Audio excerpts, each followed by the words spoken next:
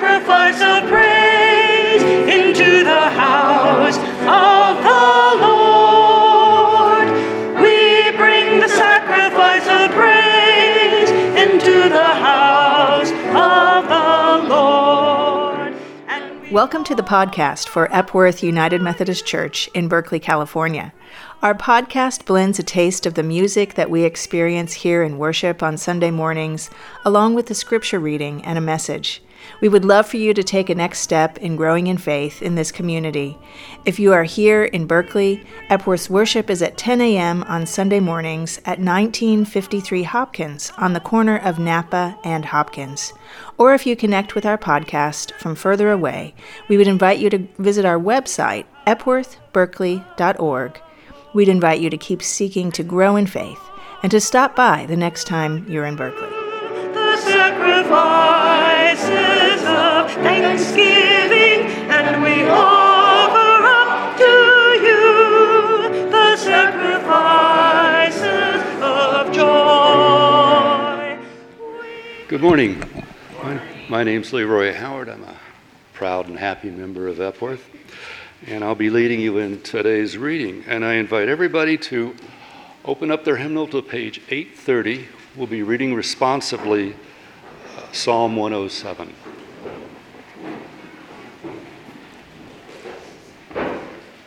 I will read the regular text, and your job is to respond with bold text. And we also have a sung response, and Jerry and the choir will start us off with that.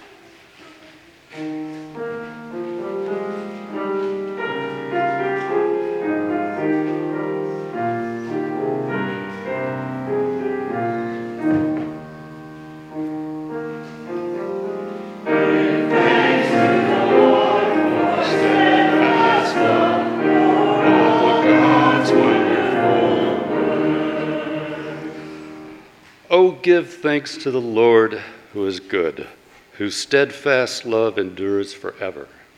Let the redeemed of the Lord say so, whom the Lord has redeemed from trouble, and gathered in from the lands, from the east and from the west, from the north and from the south. Some wandered in the desert wastes, finding no way to a city in which to dwell. Hungry and thirsty, their soul fainted within them. Then in their trouble they cried to the Lord, who delivered them from their distress, and led them by a straight way till they reached a city in which to dwell. Let them thank the Lord for his steadfast love and his wonderful works to humankind. For the Lord satisfies those who are thirsty and fills the hungry with good things. Give thanks to the Lord for steadfast love, for all God's wonderful works. The Lord turns rivers into a desert, springs of water into thirsty ground, a fruitful land into a salty waste, because of the wickedness of its inhabitants. The Lord turns a desert into pools of water, a parched land into springs of water. The Lord lets the hungry dwell there, and they establish a city in which to live. They sow fields and plant vineyards and get a fruitful yield. They multiply greatly by the blessing of the Lord, who does not let their cattle decrease. Give thanks to the Lord for steadfast love, for all God's wonderful works. When they are diminished and brought low, through oppression, trouble, and sorrow, the Lord pours contempt upon princes and makes them wander in trackless wastes. The Lord raises up the needy out of affliction and makes their families like flocks. The upright see it and are glad, and all wickedness stops its mouth. Whoever is wise, give heed to these things. Consider the steadfast love of the Lord. Give thanks to the Lord for steadfast love, for all God's wonderful with our office administrator, Mary, out this week. We've had volunteers in the office.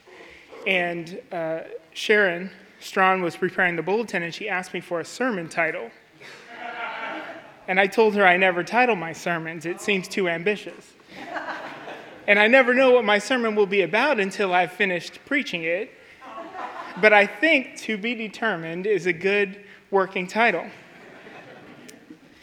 For some reason last week when I read over these lectionary texts, this psalm is the one that got hold of me.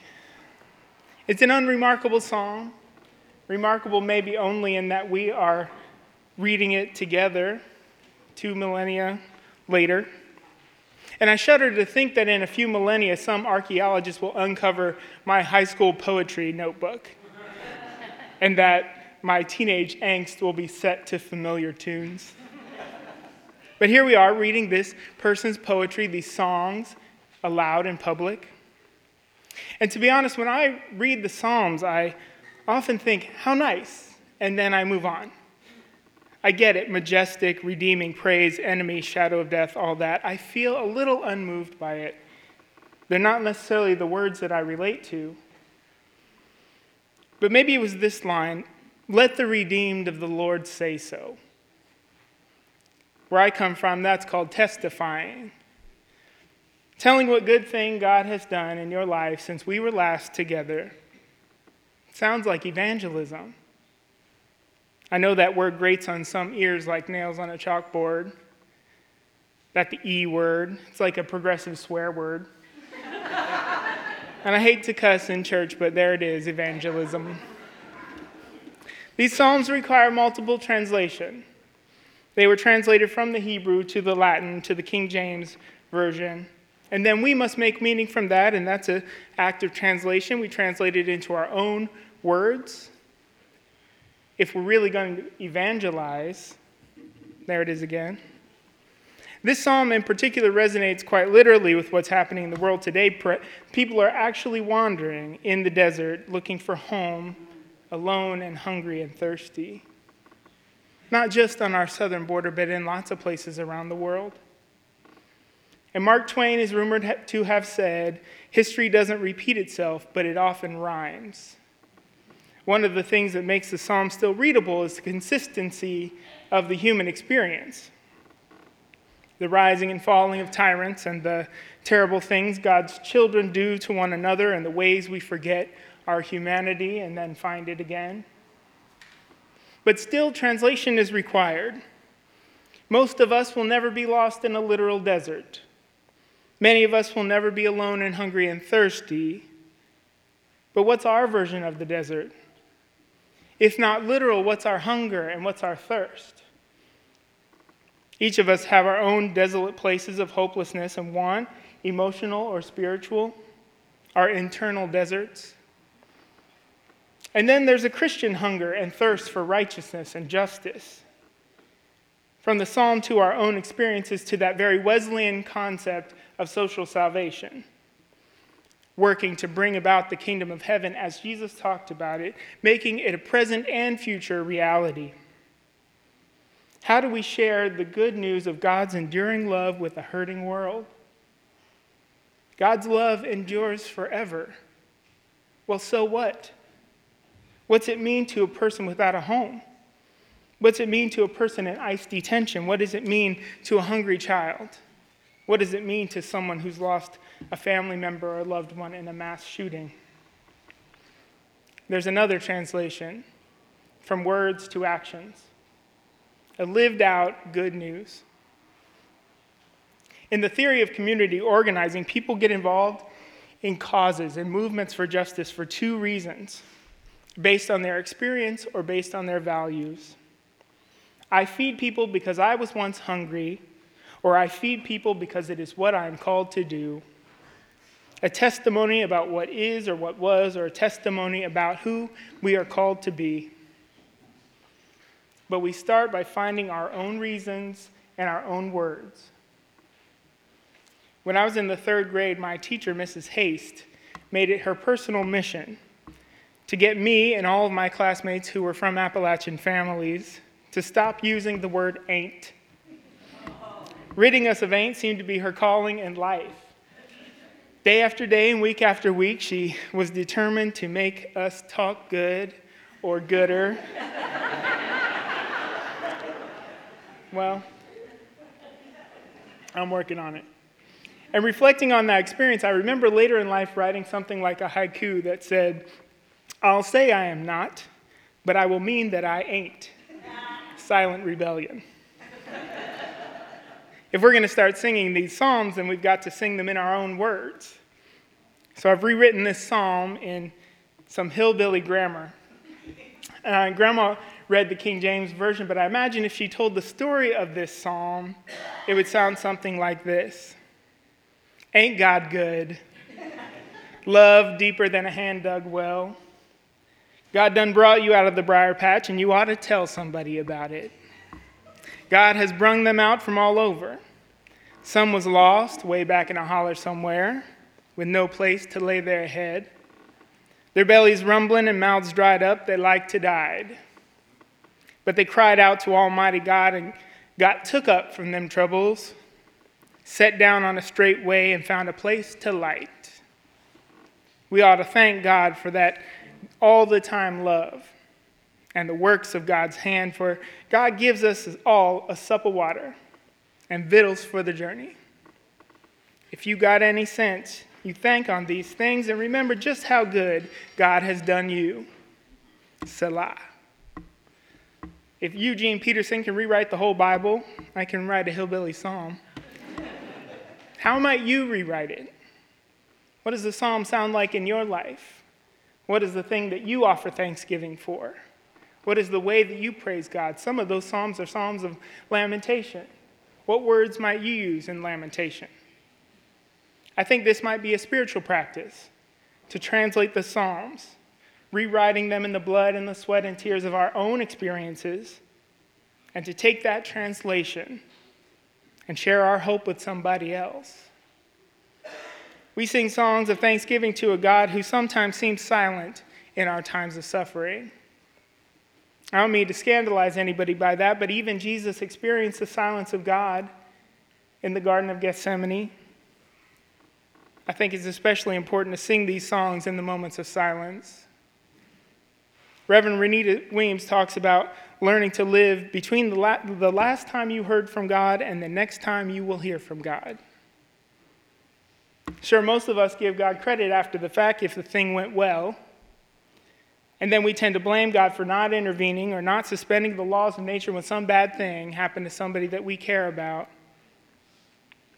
We live our lives in the spaces between the despair and the hope and the gratitude, usually bouncing back and forth between the first two, despair and hope, and occasionally getting bumped ahead into that gratitude, for a little while anyway. I remember Grandma Flo saying, "You better praise God while you feel like it, because a moment's going to come when you don't feel like it." And I believe that she lived in that in-between time that Reverend Weems talks about. Grandma knew how to testify, and she never missed a moment, never missed a chance to say what good thing God had done for her. Even in the midst of trouble, to remember the things that God has brought us through is a powerful reflection. Now, Grandma was a terrible singer. I mean it, she was really bad at it. She couldn't carry a tune in the bucket. She practically hollered the hymns. But at every revival meeting, every song fest, people practically begged her to sing. And I think they did that because when she sang, she meant it. And it made it believable. She used her own words. She had that conviction that shored up other people's faith. She was determined to tell the good news of God's love, even in the moments of silence, even in the midst of evidence to the contrary, with loved ones and with strangers. Maybe Sharon's title makes sense after all. What does it take to find our determination? To be determined to share the good news in every way, in every place, with everybody.